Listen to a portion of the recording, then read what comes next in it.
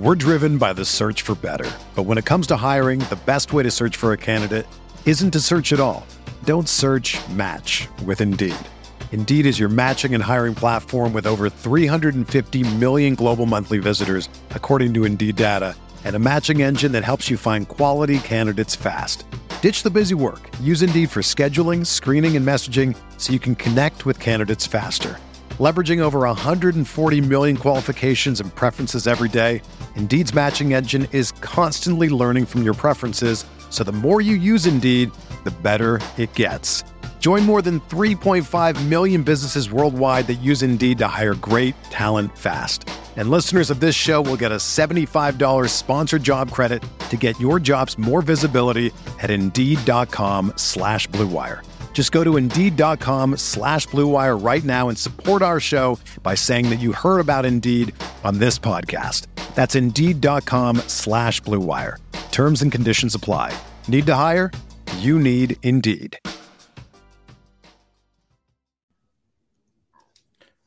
Who do we need to be patient with? Who do we need to cut bait on? Who are our top pickups? Who are our tough start-em, sit-em questions? That much and more here on the RotoWire Fantasy Football Podcast with Fred Zinke from Yahoo Fantasy Sports.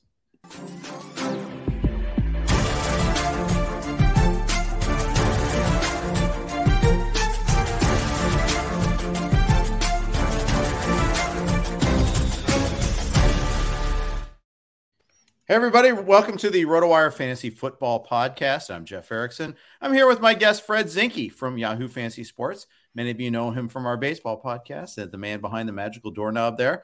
He is now here doing a football one as well. Fred does football for Yahoo. Fred, welcome. How was your week one? Great. Wins everywhere. I think every league where I was head-to-head, I won. And including me? Including you.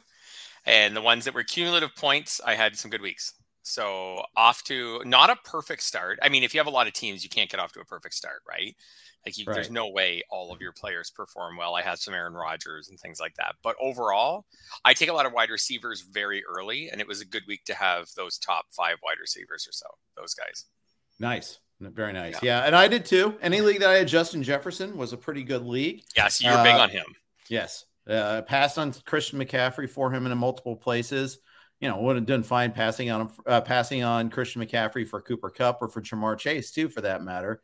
There is one league where I chose Eckler over Chase just to vary things from the 5 spot. That didn't work out as well. Yeah.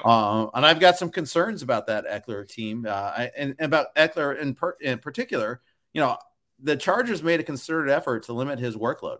You know, there was a lot of this talk. Yeah. They wanted to find someone that would take a lot of his carries, that he wouldn't get over 200 carries this year. And I was kind of like, yeah, fine, but he's going to be more efficient. Well, very first series, Josh Kelly's in on the field a lot. The third series, it was all Sony Michel until they got by the goal line. And maybe even when they were out at the goal line, except for maybe one play, Eckler was out that entire series. And I don't know, I need my first round pick to be out there. I need him to be in those situations there. So I have concerns about him.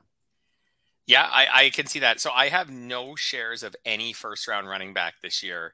Really? Yeah, none. So I never picked first. So I never took Jonathan Taylor. And then after that, I was taking Justin Jefferson. So I have a lot of Jefferson. I have some Kupp. I have some Chase. I have some Diggs. I have some Devontae Adams. I don't have any shares of any running back higher than Joe Mixon. That'd be the best running back. I don't even have many of the second. I have no Barkley. I have no Aaron Jones. So that was kind of my strategy this year. So I didn't have, and part of my reasoning always is beyond the injuries is that workload type concern is, right. Is McCaffrey going to get as many passes as he has pass targets as he has in previous years? Is Eckler going to get the same workload?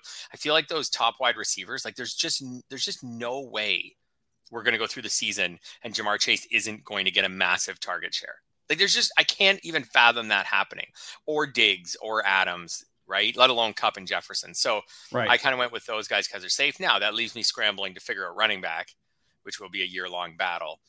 So, I mean, it looks good at the beginning. I have a ton of Travis Kelce because same type of thing. Sure. And that worked out just fine also. So far, so good. We'll see. He's an older player. We'll see how he holds up. I don't want to do the week one victory lap. That's a bad look. So, but anyways, yeah. So, and that was my concern with Eckler, because they had said with Eckler they were going to cut back his workload. I still think he's going to do really well. It's just going to put more pressure on him, as you said, to be better on a per carry or per target basis than he was last year. Right. And if you drafted an early wide receiver, with one exception, and we're going to get to him in a second, and it's not all his fault. In fact, it's mostly not his fault at all. You're very happy. Jefferson, Kupp, Chase, Diggs, Adams, were massive. AJ Brown was massive. Didn't get in the end zone, but did everything else. Yeah. Devo, he's still running. You don't have to worry about that. That's what you wanted to see. Michael Pittman was a massive. They force-fed Tyreek Hill. Mike Evans scored. He did come off the field here and there. Yeah. There is one guy I'm worried about, and that's CeeDee Lamb. And I only have CeeDee Lamb in one league, and I got him as my second receiver at least. And it's not even a target share issue. He had 11 targets. The problem is he was blanketed. Now, some of that it happens to be because they were playing the Bucs, and that and what comes with that. But the Cowboys are just a big mess. They were a big mess before Dak got hurt. Tyron Smith injury, that really hurt the pass protection for Dak. The fact that they didn't have Michael Gallup out there, they traded away Amari Cooper, they let Cedric Wilson walk, they drafted Jalen Tolbert and then didn't dress him. They had nothing out there besides Lamb and Schultz. And, Lamb got his targets, but he was blanketed. Yes. And it's interesting. We very, very quickly saw the Cowboys offseason plan unravel. It was actually shocking. It was. Yeah. Forget the Dak injury, which will set them back even further, but it was crazy how fast you were like, oh, this isn't going to work. Like this. And I know Tampa's a pretty good defense, so we'll see. I try not to overreact in week one. I thought maybe, but they knew Gallup was going to be out at the start of the year, but I guess they thought Lamb and Schultz and pass catching backs, maybe if you flip some to Tony Pollard, that it would be good enough until Gallup got back, and then maybe they would be rolling. But we really saw Kansas City traded Tyreek Hill and looked loaded with weapons in week one, right? Like they adjusted, they added Sky Moore, MVS, got CEH more involved, etc. Green Bay and Dallas are those two teams that unloaded, great. Well, I wouldn't say Amari Cooper's great, key wide receivers. And yeah, definitely both those teams looked like they hadn't made the adjustments to compensate. I'm very concerned about CeeDee Lamb, obviously way more concerned now that he's going to play a month or more without Dak. I think that could be ugly. They'll probably force him the ball at least. Right. Play from behind a lot, which is good. I have a couple shares of Lamb. I felt bad because I'd say Mike Evans is my most rostered player probably this year among like guys who are in your starting lineup. But partway through draft season, I moved Lamb ahead of him because I could get both. Like on that they could get both of them on a turn. So I have some Lamb, and I don't know. I think CeeDee Lamb's a really good player. I don't know if he can overcome what's in front of him right now. Yeah. They're asking a lot, especially when you take away Cooper, and now it's Cooper Rush now throwing the ball to him. Yes. I've got Lamb at 16 among wide receivers this week, behind Sutton, Evans, Thomas, Terry McLaurin, DJ Moore, and Deontay Johnson. Any of those that you would start Lamb over? No, probably not. Like, I think that's about the right spot so I think they could force the ball to Lamb this week and he could get 7 catches or 8 catches or something like that. Kind of like Geno Smith to DK Metcalf last year. Yeah. I just think Lamb's now with Rush in there, Lamb's touchdown potential is really low. Right. Yeah. And that's got to be a factor. Like there's probably, I'd say out of the names you just mentioned, I would pick Lamb to catch more passes maybe this week. Cause I think Dallas will make a concerted effort to get the ball to him. I think he could catch more passes than a lot of them, but it might be 7 catches for 70 yards, 8 catches for 85 yards and no scores. So I think that's my concern about Lamb is that he could go the next month and not score a touchdown. Or score 1 touchdown or something like that. And he's not a wide receiver 1 if that's the case. In fact, he's probably not a wide receiver 2 if that's the case. So I think you have him ranked actually appropriately and maybe even a little bit favorably given what he's up against now. Well, let me tell you who's after him then, and you can tell me. Mike Williams. No Keenan Allen this week. Oh, I'll take Mike Williams. Yeah. He did nothing this past week, though. I know, but no Keenan Allen, and that game to me feels like a bit of a shootout. We could be. Yeah. Gabe Davis. Well, I think Kansas City's going to score. How about that? Yeah. Oh, Gabe Davis. I'll take Davis. Yeah. Okay. So, Jerry Jeudy. I think the Bills with that long layoff are like, it's like 11 days or something like that. I think they're in for 35 points against Tennessee. Oh, I think so too. I think they're going to put a number on them. Yeah. Jerry Jeudy against Houston.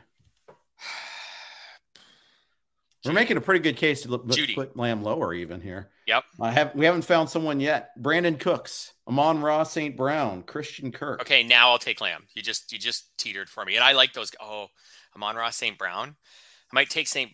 Brown. I think you found where I probably put Lamb. So that's around 20. Yeah.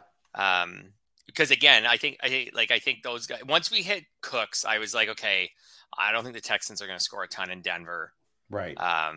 So now I feel like the touchdown potential between Lamb and Cooks is pretty similar. I think Lamb could maybe out target him, get more catches. So I'll put him right around there. I'm a big St. Brown guy, so and they scored a lot in week 1, so I'm still kind of optimistic on him. For sure, I am too. Yeah, on both the cards. I'm not wearing a Lions blue on purpose though. Just happen to be wearing that there. Yeah. Okay. So yeah, I mean it's big trouble in Dallas. Are you downgrading Schultz at all? A little bit. Again, because I think they're going to score fewer points for the next month or 6 weeks or however long it ends up being. I know that timetable seems to keep moving. But a little bit. I could see Schultz getting a similar, because again, he's like a nice short intermediate target for a not great quarterback. I could see him getting the targets and the yards. It'll just be a matter of, like I think I had Schultz at the beginning. I was kind of favorable on Schultz. I think I had him for about 7 touchdowns this year. So not quite one every other game. Like I'll be interested to see if he could score, say 2 or 3, depending on how long Dak's out. So yeah, I have him downgraded a little. Lamb's the bigger concern for me because I had him projected to be so good. Yeah, I'm with you on that one there. Yeah. Too. I have. Well, and there's some other problem guys at tight end. Tight end there's a lot of fail at that position. I was going to say I kind of had Schultz at the top of a tier drop. In my draft rankings, which I try not to get away from too much in 1 week, but right. So I kind of had him after Pitts, kind of around Kittle. And then I kind of a drop towards guys like Ertz and Goddard. And then maybe another drop towards Kmet, Higbee, players like that. I think I still have Schultz there. I'm not as excited about him, but I don't think I'd move him down the rankings really for the rest of the season. So you had Kelsey in at least one league. A lot of leagues, actually. All right. Yeah, a lot of leagues. So that answers my next question. How big are you on early tight ends? And that answers it pretty good there. If you're going to go, I play in a lot of super flex, and if you're going to go 0 RB or hero RB, and for me, a hero RB would be like round 2 or 3 RB. If you're going to go one of those, you can't just start with all the wide receivers. That's what I've kind of learned over the years. Like I can, unless it's to start 4 receivers, even if it's to start 4 receivers, if you start with 4 receivers, then you're like, then you kind of, you back yourself into a corner.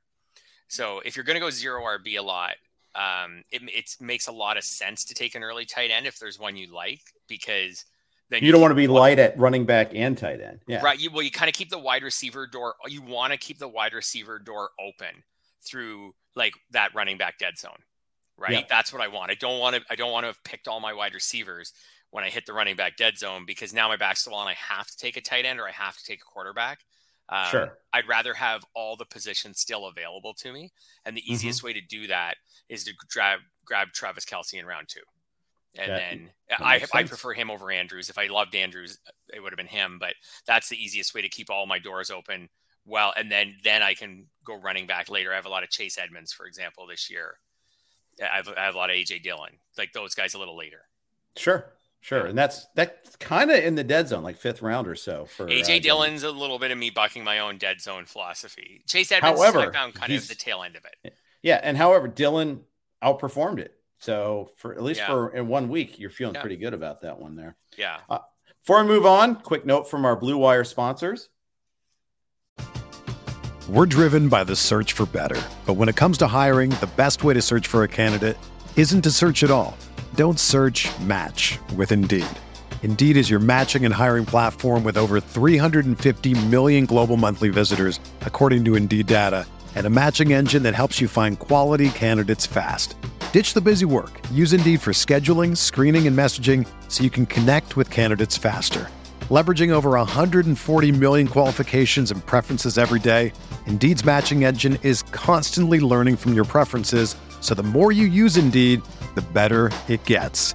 Join more than 3.5 million businesses worldwide that use Indeed to hire great talent fast. And listeners of this show will get a $75 sponsored job credit to get your jobs more visibility at Indeed.com/Blue Wire. Just go to Indeed.com/Blue Wire right now and support our show by saying that you heard about Indeed on this podcast. That's Indeed.com/Blue Wire. Terms and conditions apply. Need to hire? You need Indeed. All right, every one of our podcasts is on the Blue Wire Network. I'm here with Fred Zinke from Yahoo Fantasy Sports. Let's keep rolling here. Now, Fred, even before the season started, you were identifying players that you need to be patient with in a good article on Yahoo. And you kind of saw the future a little bit when you're talking about the San Francisco 49ers. And without even seeing that there was going to be a monsoon near hurricane in Lake Michigan there. But just really awful conditions. Trey Lance played pretty poorly in this one, I thought. Debo had the bad fumble. At least Debo ran the ball and scored. So, I mean, you are fine with Debo, but Ayuk got kind of affected badly by this. He had one big catch. He had another one called back. But, and Kittle obviously didn't even play. Are you still patient with all these guys?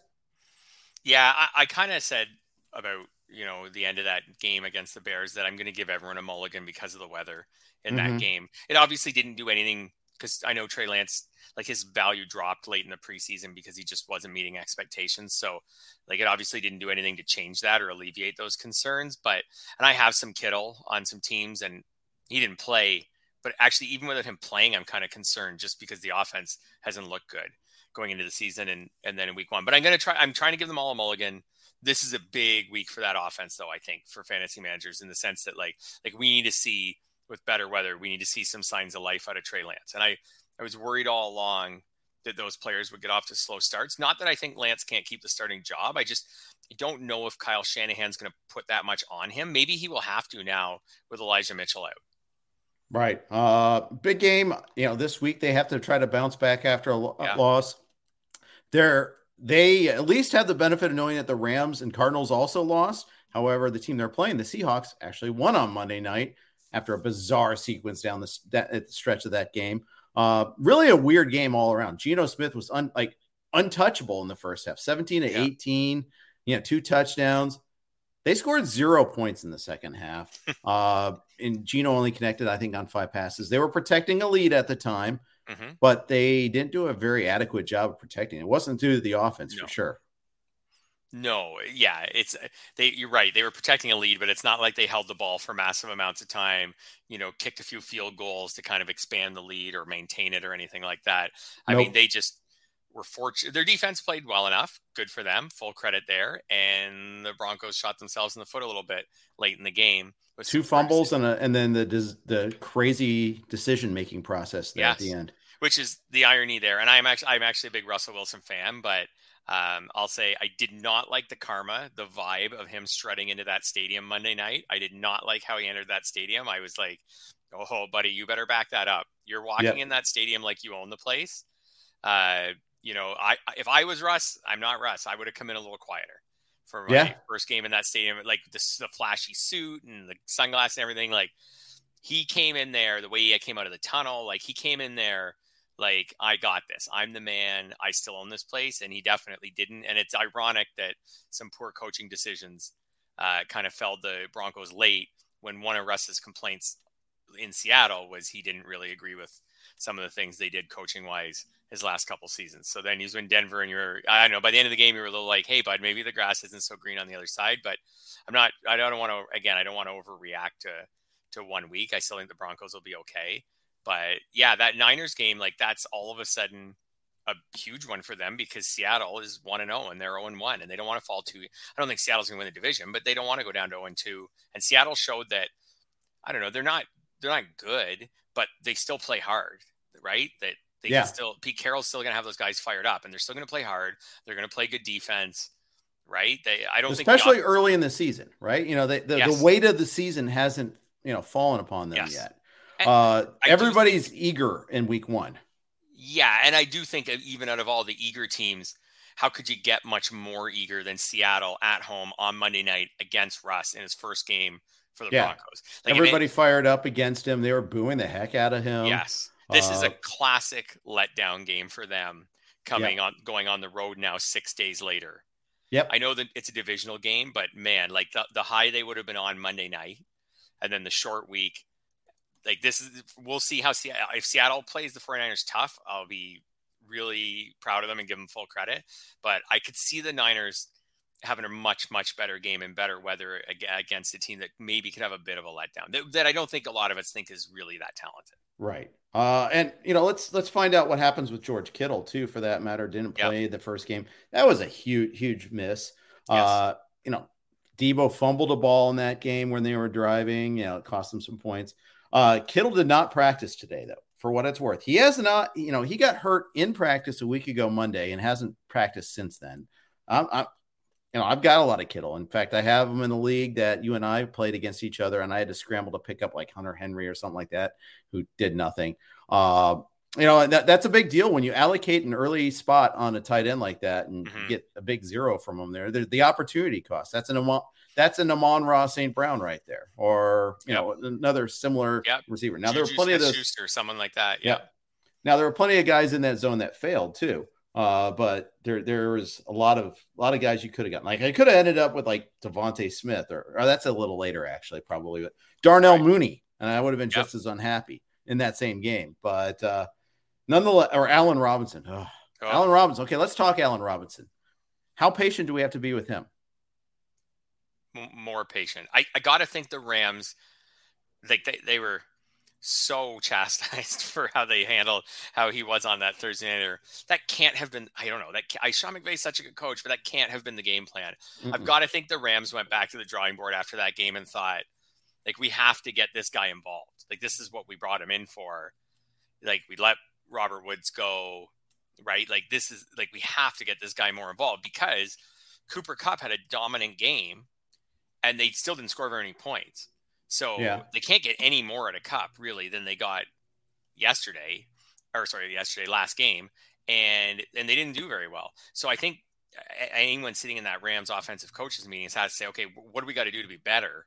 Well, what we've got to do is we've got to get Allen Robinson involved. Even Higbee had a few catches. Like the rest of the offense kind of looked like you expected against a really good defense. That Bills pass defense, I will say, is really good. I have a hunch pass rush, especially. I mean, Stafford didn't have much time at all, and I am worried about the Rams' offensive line. Wentworth retired, among other issues there. That part does bother me quite a bit because they didn't even need a blitz to put that much pressure on Stafford, and that's the thing I'm really concerned about. Yeah, and you take a defense that was like the number one pass defense last year by a lot of metrics, and then you add Von Miller to it. Right, to rush the passer, it makes that pass defense even better. I think Robinson's going to bounce back this week. I think they're going to make a concerted effort to get the ball in his hands. They've got a much more favorable matchup for their O-line and their offense in general against the Falcons. They're at home. They've got the long layoff of 10 days or so, 10 days between games. Like, for example, if I had Allen Robinson, I don't have any Allen Robinson because I was often going in another direction around that point, but I was interested in him. I'm not victory lapping and saying I didn't think he'd be good. I thought he'd be good. I think he's going to be good this week. Like I would have him. I would start him. Like if I was starting him in week 1, I'd probably start him again. Yeah. I am going to, and I do have a lot of Allen Robinson there because I liked him as my fourth round wide receiver there. I liked him better than some of the other options. So better than Darnell Mooney, for instance. Better than who else is in that range that I was looking at? Better than DK Metcalf, better than Hollywood Brown. Yep. I'd start him over all those guys this week. To not start him, it would have to be a situation, maybe a league where you just start 2 wide receivers and have a flex, for example. And then maybe I would not like if there was someone where I drafted him and then I drafted Amon-Ra St. Brown a couple rounds late, a round or 2 later, and it's a shallower league, maybe then I'd move off him. For a week and see what happens, but for the most part, I'm not backing off of him yet. No, and I think that makes a whole lot of sense there. Yeah. Before we move on, and we'll start going through some quarterbacks that maybe we have to be patient on, or who do we have to decide to bench for a while. Quick note from one of our sponsors, Bettle. Be honest, you care more about your fantasy football team than your hometown team. But playing in a season-long league sometimes feels like dating in your hometown. The same faces year in and year out. I want to know. I haven't dated in a long time. Enter Bettle. In Bettle's Arena, you can import your season-long lineup to play anyone on our network in a weekly match for real money. With just a couple of clicks, you'll be matched with hundreds of other players with similar lineups that you can choose to challenge week in and week out. We know you spend hours every week poring over your roster, so why limit yourself? Enter the arena and send your first $10 match to receive $50 bonus from us straight to your account. Offer only eligible for your first match. Bonus funds need to be used on future matches and cannot be withdrawn. Go to bettle.co/rotowire. That's bettle.co/rotowire to sign up and import your team today. That's bettle.co/rotowire. See you in the arena. Here with Fred Zinke, we're talking about guys we need to be patient with or decide whether to cut bait with. Aaron Rodgers, boy, his really rough debut. 2 years running now. The difference is he doesn't have Devontae Adams. Christian Watson dropped the very first pass. Rodgers cited that as a thing that set the tone for that game. He even got pulled late just because it was such a hopeless game. Jordan Love got some play. Gets a home game against the Bears. Does he get well on Sunday night?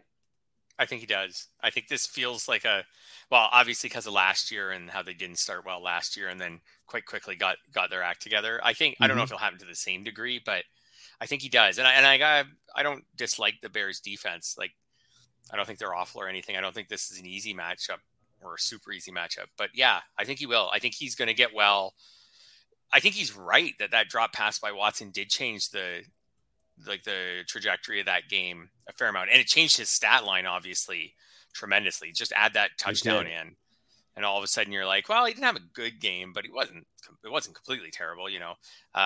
It changed a lot. So I think he is going to have a better game. I don't know if he's going to get Lazard back this week or how exactly it's going to happen, but I think he's going to be better this week. Now, that being said, I would be surprised if he throws for 330 yards or something like that and 3 touchdowns in that game. And I'm saying he's going to have that kind of game, but I think he's going to have a good game. 265 yards and 2 touchdowns, something like that. Something where he starts to make the progress of getting on track and figuring out, other than his running backs, who in that offense does he want to throw to? Yeah, I think so. I think that's right. Would you start any Packer? Would you start any Packers other than Rodgers and the running backs this week? If Allen Lazard puts in a full practice Friday, yes, I start Lazard because I think that's someone he does trust. Right. Yeah, I could see that too. In a deep league, I can maybe start Romeo Doubs, maybe in a deep league, because he had a few targets and a few catches in week 1. I can't start Watson after that drop until I see something more from him. I wasn't starting him anyhow though because of all the time he missed. Yeah, exactly. Actually, it was just remarkable. He had a route and was open after all the time he missed, and he could have had their biggest play of the game. Right. So I don't know. I don't think that Packers passing game catches fire soon, but I think I think Rodgers is just so good he can get it back to competent. Spillover effect is they were playing from behind. Yeah. Aaron Jones didn't get that much work. And more concerning, didn't get the work we were hoping he'd get in the passing game. Dillon got a lot of that. Yep. I go back to the preseason. Their coaching staff said 1A and 1A. And Aaron Rodgers said, I think both of these backs can catch 50 passes this year. Yeah. And we were like, come on, that's not – we still said, no, Jones is going to catch 60 and Dillon's going to catch 30 or something like that. I don't know. Right. Maybe they won't. And I still not saying they will both catch 50, but they kept telling us that the split was going to be pretty even. In week 1, the split favored Dillon actually a little bit. Maybe what they said all along, we should have taken it completely at face value, and maybe it is going to be completely even. Yeah, maybe so. That was a little my thinking with Dillon, and I have no Jones, even though I think Aaron Jones is a really good football player. It was just I wasn't paying round 2 for Jones. I was going to pay round whatever it was 5 or so for Dillon. Yeah, that makes sense. Yeah, that makes sense. I would have taken some Aaron Jones, but there's always seemed to be an Alan Soslowski in my league who liked him even more than I did. So I think I got I either got shut out on him or maybe I have him in one league. I did prioritize Javonte Williams over him for what it's worth. So that is one where I probably would have gone. But, that was definitely a tricky aspect of that second round. Like the mid to late second round was you kind of had to make some tough calls, whether you went with Kelsey or you reached up for Andrews or Tyreek Hill. I mean, there was that little zone where I mean, maybe other people didn't feel that, but I felt like that was a tough spot. If I was drafting early in the first round or, even mid first round, that second round pick, it was a little uncertainty, and Jones was almost always just a little bit ahead of that. And frankly, I was fine with that. Yeah. I felt the same way when Jones would get drafted. I'd be like, oh, Aaron Jones, that's a solid pick. Like, I just kind of see it go up the screen. I'd be like, oh, that was a good pick. And then I look on my list and I'd be like, oh, why didn't I want him? I look on my list and he'd still be like the 6th ranked guy or something like that of my remaining options. So yeah, I wasn't willing to give him a workload in my projections. And as you know, I do my own baseball projections. I also do my own football projections. And I wasn't willing to give him a workload that pushed him up to the point where when he was drafted, I had him on my list. Like I wasn't willing to give him 1,100 rushing yards or something like that. So, and I wasn't willing to give him enough touchdowns because I think Dylan will get his share of touchdowns. Here's another guy that's kind of tricky. Alvin Kamara. He lost some touches, some work to Peyton Hillis again. Again, it was just another instance there where, it was, where you're like, oh, not Peyton Hillis. What am I thinking about? Taysom Hill. Oh, Taysom Hill. Yes. I can see Taysom What's Hill wrong and with me, Hillis Fred? having a little bit of similarity. Yeah. It's a stretch. I can see it. Yeah, but it's just, again, okay, thanks for helping try to rescue me. Yeah. There. But Taysom Hill, the rushing touchdown, had 4 carries, 81 yards, only 1 target. So it wasn't like he had a ton of work, but it was significant work. Mark Ingram cuts into that a little bit here and there. Kamara wasn't getting the targets that we were kind of hoping for. It's just a little like, you're thinking like first round player, beginning of the second round player. You want him to kind of go off in a matchup against the Falcons. You think that's a pretty good matchup. Now, it sounds like he picked up a rib injury. He was limited in practice today. That might have had something to do with a little bit with it there, but 9 for 39, 3 for 7 in the passing game. I think he had 4 targets. He really wasn't used to the extent you think he would have been used. No, that whole offense was topsy-turvy from how I expected it to go. I do think Kamara was banged up and they eased off of him. And you can especially see that because they didn't use him much in the passing game. And he just didn't look his normal super explosive self. And Kamara, I do have where I did veer and go hero RB. I do have some Kamara shares and I was expecting a little more out of him. I felt like he was a little bit cheap at times during draft season because of the legal concerns. And then those, as we got closer to the season, seemed like they would be something he would deal with maybe next off season. So I was kind of in on him, but that whole offense, and then like Hill ended up leading them obviously in rushing yards, not carries, but rushing yards because of the breaking the big one. And then Jarvis Landry leading them in targets and yards and catches. And Chris Olave being like a part of the offense, but not a huge part of the offense. I still think I think a lot of these rookie receivers, Dotson obviously went off early. I think a lot of these rookie receivers are going to look a whole lot better in about 6 weeks than they do right now. I think you're probably right. But that whole offense was topsy-turvy. I didn't think Jarvis Landry maybe had a 7 for 114 game in him anymore. Yeah. So. There were a couple of long throws. They found the right matchup.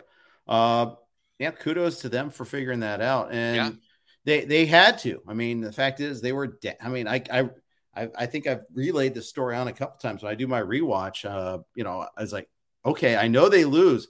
How do they lose from this point on? They're up 20. They're down 20. Like the Falcons are down 26-10 with 13 minutes left. I'm like, what just happened? And then boom, boom, boom. Okay, so the Saints were able to click in the passing game. All of a sudden, Winston was getting time when he wasn't getting time earlier. They figured out something on their protection scheme, or maybe the Atlanta pass rushers are getting tired, something like that allowed them to kind of be able to find these receivers a lot better than they were earlier in the game.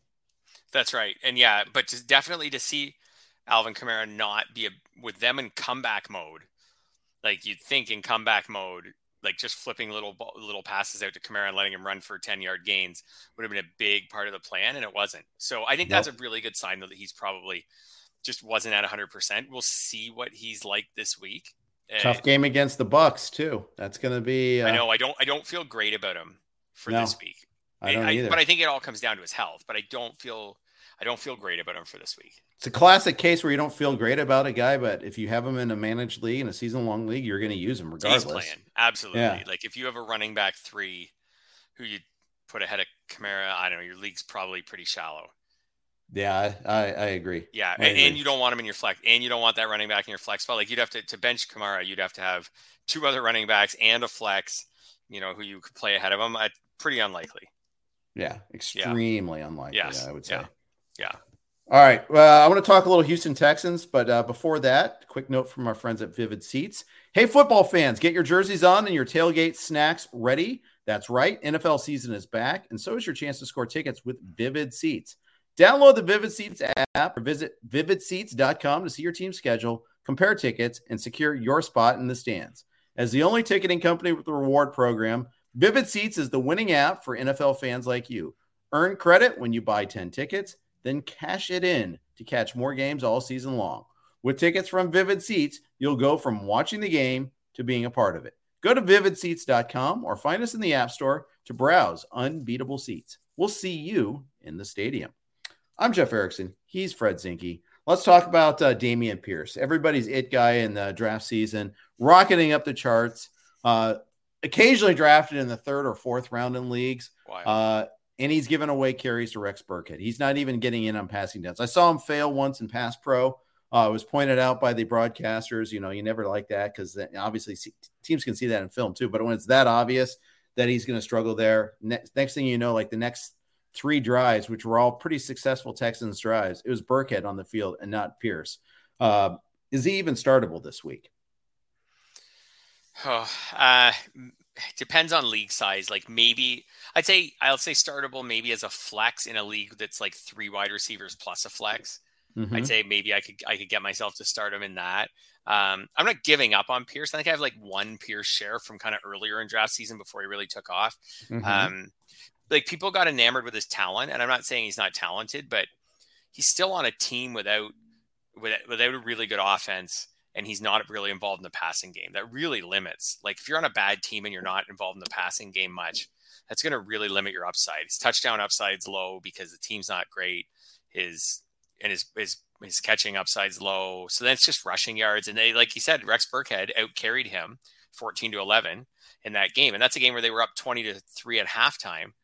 You would think they're up 20-3 at the start of the 4th quarter. Right. So you would think it was time. It was Pierce. Yeah, sorry. That's what I meant to say. 23 at the start of the 4th quarter. You'd think at that point it would be, throughout the second half, all Pierce and him just, he's young and he's athletic and everything.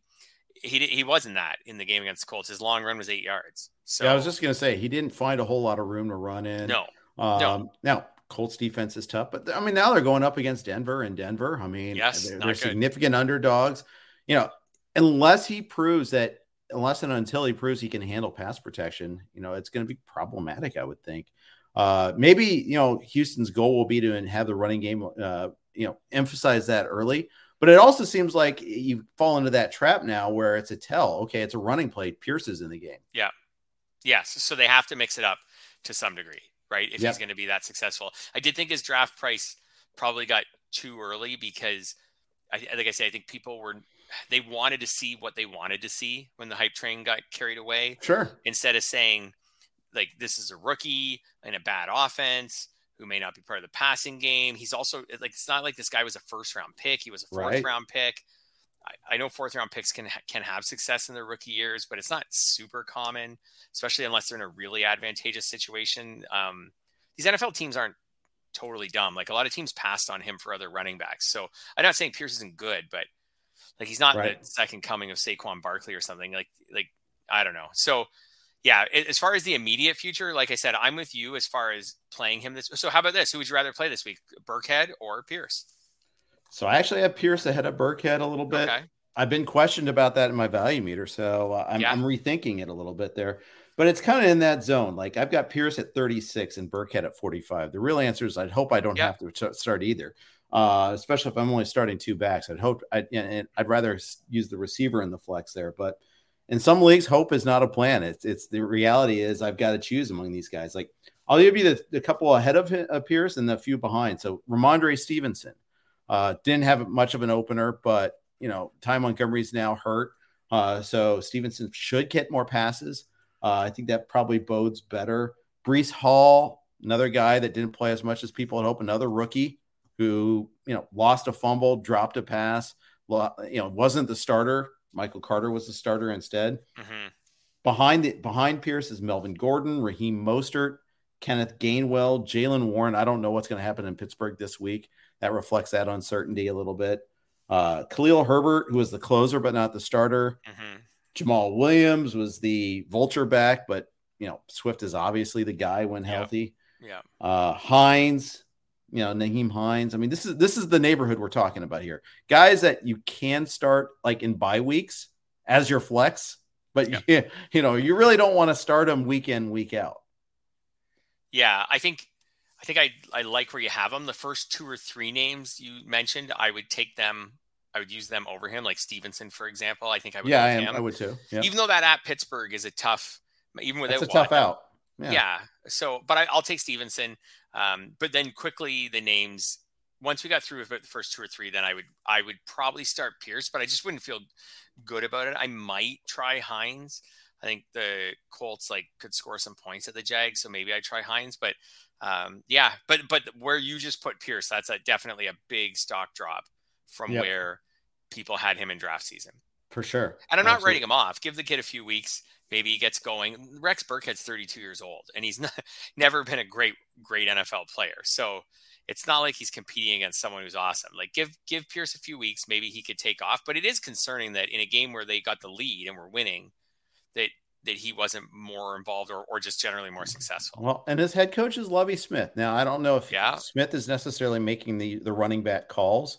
It might actually be the offensive coordinator, the running backs coach. It could be all that is involved in the decision-making tree. But he's not exactly what you would call new school. He's not someone that is going to say, well, okay, we got to do this. And I don't even know if new school, old school comes into play in this. It might not at all. It might just be, okay, he needs to learn how to block. And that's true. Mm-hmm. He does. And that, or catch passes or both, and that's the thing that's kind of our big unknown a little bit there. It's Burkhead getting 14 carries. That's the concerning part. If it was like Pierce had the 14 carries or 16 carries and Burkhead had 6 carries, you'd be like, oh, okay, well, Burkhead just gets the odd carry and then Burkhead's more involved in the passing game, which would still make it a bit of a timeshare. It's the fact that Burkhead out rushed him. Right. But it's not like Burkhead was really good. He had 40 yards on 14 carries. He wasn't any better carrying the ball. No, he's the safe option, the so-called safe option. Yes. I mean, if he can pass pro better, and because that he's in on passing downs more, and then that leads to him getting a few more catches, I get it. But to want to use Pierce as more of a desperation play between now and the bye weeks, to want to use Pierce as more than desperation play, I think we have to see him getting, noticeably more carries than Burkhead. I'd agree with that. Yeah. All right. Yeah. There's a player who did not play last week whose stock improved for me. We're going to talk about him in a second. But first, quick note from Monkey Knife Fight. Football is officially back on Monkey Knife Fight with all the NFL action that you're looking for. And if college football is more your speed, they've got plenty of that too. On Monkey Knife Fight, there's no sharks, no salary caps, and no math. It's just easy to play, easy to win, daily fantasy player props. Join now at monkeyknifefight.com and you'll get your first game free. Then use promo code RWNFL to get your first deposit matched instantly up to $100. So what are you waiting for? Join Monkey Knife Fight today. Here with Fred Zinke from Yahoo Fantasy Sports. J.K. Dobbins didn't play last week. He did trend toward, he did see some time in practice on Wednesday, full practice participant. So that's good news. Looks like he might be able to play. He was limited all week last week and then was a scratch. He's got a tough matchup against Miami. It's not the greatest matchup. And in fact, the Ravens really struggled against Miami last year. If you remember, that was the game in the slop on a Thursday night. Mm-hmm. But watching that Ravens-Jets game, I mean, the Ravens won comfortably. They were up 24-3, gave up a garbage touchdown late. But their offense wasn't fully functional. No. They had some good field position. They didn't run the ball at all, especially in the first half. Mike Davis put the ball on the ground and recovered it. Kenyon Drake was getting more carries than Davis point is, neither of those guys did anything to make me feel pretty good about that here. I think they need that added playmaker in their offense, and I think Dobbins could be it. Oh, he has to be. Like it's going to be, it won't be a long season. I still think that's a good team, but yeah, if he isn't like the Dobbins we expect him to be, that's going to be a real struggle for a team that typically depends on the running game a lot. Lamar Jackson didn't even run for a lot of yards in that game, but like you said, Kenyon Drake had 11 carries for 31 yards with a long run of 8. And Baltimore doesn't typically get their backs involved in the passing game much. And they didn't in this game, which is fine. But yeah, like they need Dobbins to be an explosive presence in that backfield. That frees up, I think, so much even for Jackson. So yeah, they dominated the Jets, who I think will be right at the very leading contenders to finish last in the NFL this year. If I was going to pick 2 or 3 teams, they'd be on the list of the best contenders. So good for them. They won the game. But like you said, that offense was not clicking. It wasn't really. Mark Andrews did some things a little bit. I know like everyone got fired up about Devin Duvernay. I don't know. I'm not really sold. Yeah, I'm not totally sold that he's going to be a weekly option or anything. Maybe it'll be him and Bateman will be a lot more even than people thought they'd be. I'm not even totally sold on that yet. But that's a different offense if Dobbins is an explosive running back for them. So right. I agree with you. I think his value went up just in the sense that game showed like they need this guy. He's not a luxury item for them. Like they need him to get healthy, and they need him in the backfield on a regular basis. Yeah, and Baltimore quietly did what Tennessee did. They traded away their best receiver, except they didn't replace him. They're all doing it internally. Yep. I mean, they didn't have an early draft pick at a wide receiver. They didn't bring any big time free agents in. They trade away Hollywood Brown, and it's Bateman, Duvernay, ... I mean, there's not. I feel like they're missing a playmaker, and they also didn't come to terms with Lamar Jackson on a long-term deal by their agreed upon deadline of last Friday. It just didn't happen. So now they'll have to franchise him next year. They're choosing to go that route. I feel like they're making these decisions. They're not all in, and maybe they're trusting their own scouting process. They feel like they have enough depth to cover it there. I don't know, man. I just feel like that there's a prime opportunity, and they're not jumping in on that. Yeah, I do feel like the Lamar stuff will end up kind of being much ado about nothing. Like I think they'll franchise him, then they'll agree to a long-term contract, and it'll be fine.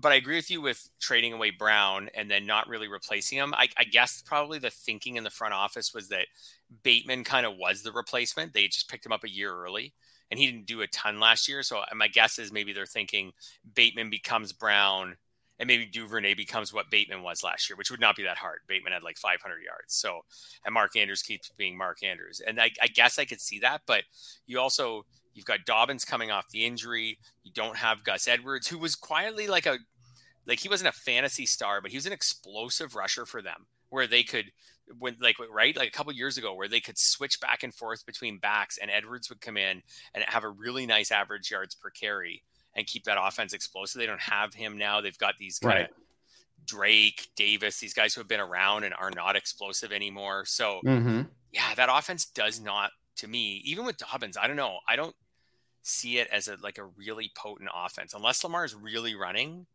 I don't know. I don't know how great. And maybe Dobbins is the key, just a back that can hurt somebody enough that they can't always key on Lamar. Yep. I feel like that was kind of what the Jets did. The Jets ran a lot more plays than the Ravens. Now, granted, it's partially because they kept on turning the ball over and putting the Ravens in pretty prime position too. So that was part of it also. But yeah, I don't know. Just that was something I was concerned about there watching that game. That they're not quite all there clicking all cylinders. It's also 1 week of football too.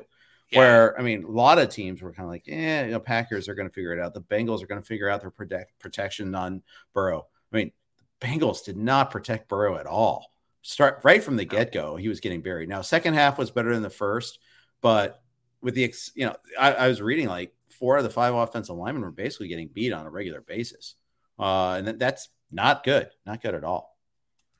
No, that team, the Steelers, I give Steelers credit in that one. I feel like Mike Tomlin teams show up. I know some friends who picked against the Steelers in survivor pools, and I was like, I don't know. Over the years, I do not like picking against Mike Tomlin. I find his teams, even when they're not really good, they show up and they battle. I agree. And I didn't like. Now, again, the Bengals had tons of chances to win that game, but the Steelers showed up, and the Steelers played them tough, and they forced turnovers, and Fitzpatrick was dynamite in that game. He's also a cheap shot artist too. But anyways, sorry, that might be a little bit Bengals fan. He's the guy that concussed Higgins. He got called twice later on for hits to the head. So, I mean, I'm a little justified in this a little bit, but he also was a playmaker in this game. He was also really good. He's going to play his game. He was fired up, and he was playing his game like on the edge of the line and sometimes over the line. He was on the edge of the line over and over again. Yep. And this is game. And you know what? That's life in the NFL. That's probably how they had to compete to win that game, because the Steelers offense isn't really good. Mitch Trubisky's just okay. We know the O-line's not great. Najee Harris couldn't get going for anything. Like this is what they had to do to compete in that game. They had to play with a lot of edge. If they rolled over and didn't play with that kind of passion, like I think the Bengals would have been all over them. But again, they put it to him. Like you say, 7 sacks, 4 picks. That's about as sloppy. And a fumble that essentially was a pick. Yeah. Yeah. So that's a concern for a Bengals team that had a terrible O-line last year and apparently fixed it. But then when we got actual game action, hasn't fixed it. Yeah. I'm wanting to be a little bit patient with them because they didn't play it all together in the preseason, and they didn't get a whole lot of practice time even together. So, especially with Burrow because of Burrow's appendectomy. So we'll see about that. This Pittsburgh New England game is fascinating to me. I mean, it's two teams whose offense has some major question marks to be resolved. And yet I was really surprised to see New England be the favorite here, that favored on the road in Pittsburgh. Because New England, I think, had just as bad a preseason as anybody. Absolutely. And their offense didn't look that much better against Miami. I'm a little confused about this one here. Made the Steelers my best bet in staff picks. So anyhow, well, I really kind of both these teams' offenses, I really don't know what's going to happen. Oh, yeah. Like I agree. I would take the Steelers. I'm not saying New England won't win or can't win, but yeah, New England looked terrible on offense during the preseason. They're switching off Josh McDaniels. They look bad on offense in week 1. Mac Jones is banged up. Apparently he's going to be fine in play, but he looked banged up. They totally feel like they have an offensive identity right now. And then after the Steelers' effort against the Bengals, I mean, maybe the Steelers have a letdown game, but again, that's not usually a Mike Tomlin thing. And they're coming home for their first home game. I feel like the Steelers will be fired up. I think they're going to play, even without Watt, they're going to play aggressive defense. The Steelers they don't have a good O-line, but they do have some playmakers in the passing game. I don't know. I feel like this game is a 17-13. Yeah. I just think the Steelers, they're the home team. I'll give them a shot at winning it. For sure. Yeah. For sure. All right. Got one trade question from Paul Popovich asked on Twitter. It goes, Superflex League. Should I offer to trade Jeff Wilson for Cam Akers? So I have both Akers and Henderson. He also has Gibson, Mixon, Pollard at running back among his other backs too. And McKissick as well. So what do you think about that? I mean, talk about guys who need to be patient on Cam Akers. Is this a good target? Or would you rather try to have 2 starting running backs in Wilson and Henderson instead of getting 2 Ram running backs? I think I would do that just because I don't have super high hopes for Wilson. I don't mind Wilson. I grabbed him late. I grabbed him late in some best balls, like very late, because people did start saying late in training camp that he was their second running back. Right. But I still think I'd be surprised if Mitchell's hurt, if Wilson really takes over. I feel like they're going to really share carries. I feel like the Rams sent a message to Akers loud and clear in week 1, both with his usage and their comments about him after the game. I think I would play the long game on this one and grab Akers. I just don't think Wilson's going to amount to that much. I don't know. What do you think about it? Yeah, it's a close call. You can't use Akers right now, obviously. No. But sure. I think he's a hold if you have him. I'm not so sure he's a target for me. The way he looked last year when he came back, I mean, granted, that's 8 months ago now. He didn't look like he was explosive at all. Didn't look like he was the same player as he was pre-injury. So I don't know. I mean, it is a long game. You're right. I agree with you. I'm actually not high on Akers for the rest of the season. So if I was going to shop Jeff, would be my first stopping point. Maybe since he sent us this particular trade, it's because the other manager actually expressed interest in getting Wilson or something like. Right. You know what maybe I mean? Like, the other guy's like, the Mitchell owner or something like that. Yeah. Like maybe he's like, this is the guy I got to trade with. He has Cam Akers. But right. I think actually I'd summarize it this way. If I needed to use Jeff Wilson now against the Seahawks this week or for the next, if I needed someone I could use the next 3 weeks, because that matters, you need to win, then I just keep Wilson.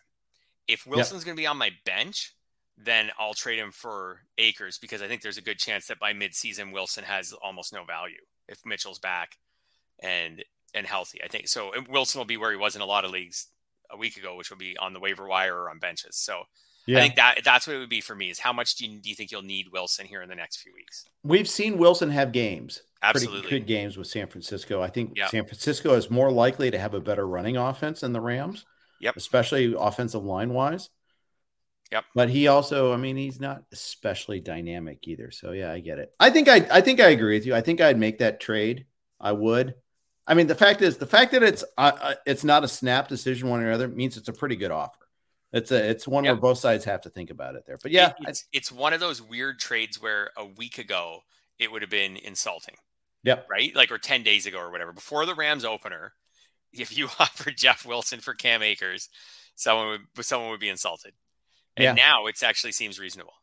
Indeed. The fantasy football world moves so fast. It does. It really does. All right, Fred. That's going to wrap it up. What are you working on Yahoo? What's your next article? A lot of baseball articles right now, but we are working on doing some weekly football recaps every Tuesday. If everything goes according to plan, those will be starting next week. And we'll be kind of debuting them. So hopefully that gets all sorted out and we can start those next week. Other than that, a lot of baseball content coming out the next few weeks, just pick up stuff, helping people find the right guys down the stretch. And then like year-end type wrap-up articles, awards, looking ahead to next year, those things. Very good. Yeah. All right. Well, that's going to wrap it up today. Thanks, everybody, for listening to the RotoWire Fantasy Football Podcast. We'll be back at you again next week. Take care. Everyone is talking about magnesium. It's all you hear about. But why? What do we know about magnesium? Well, magnesium is the #1 mineral that 75% of Americans are deficient in.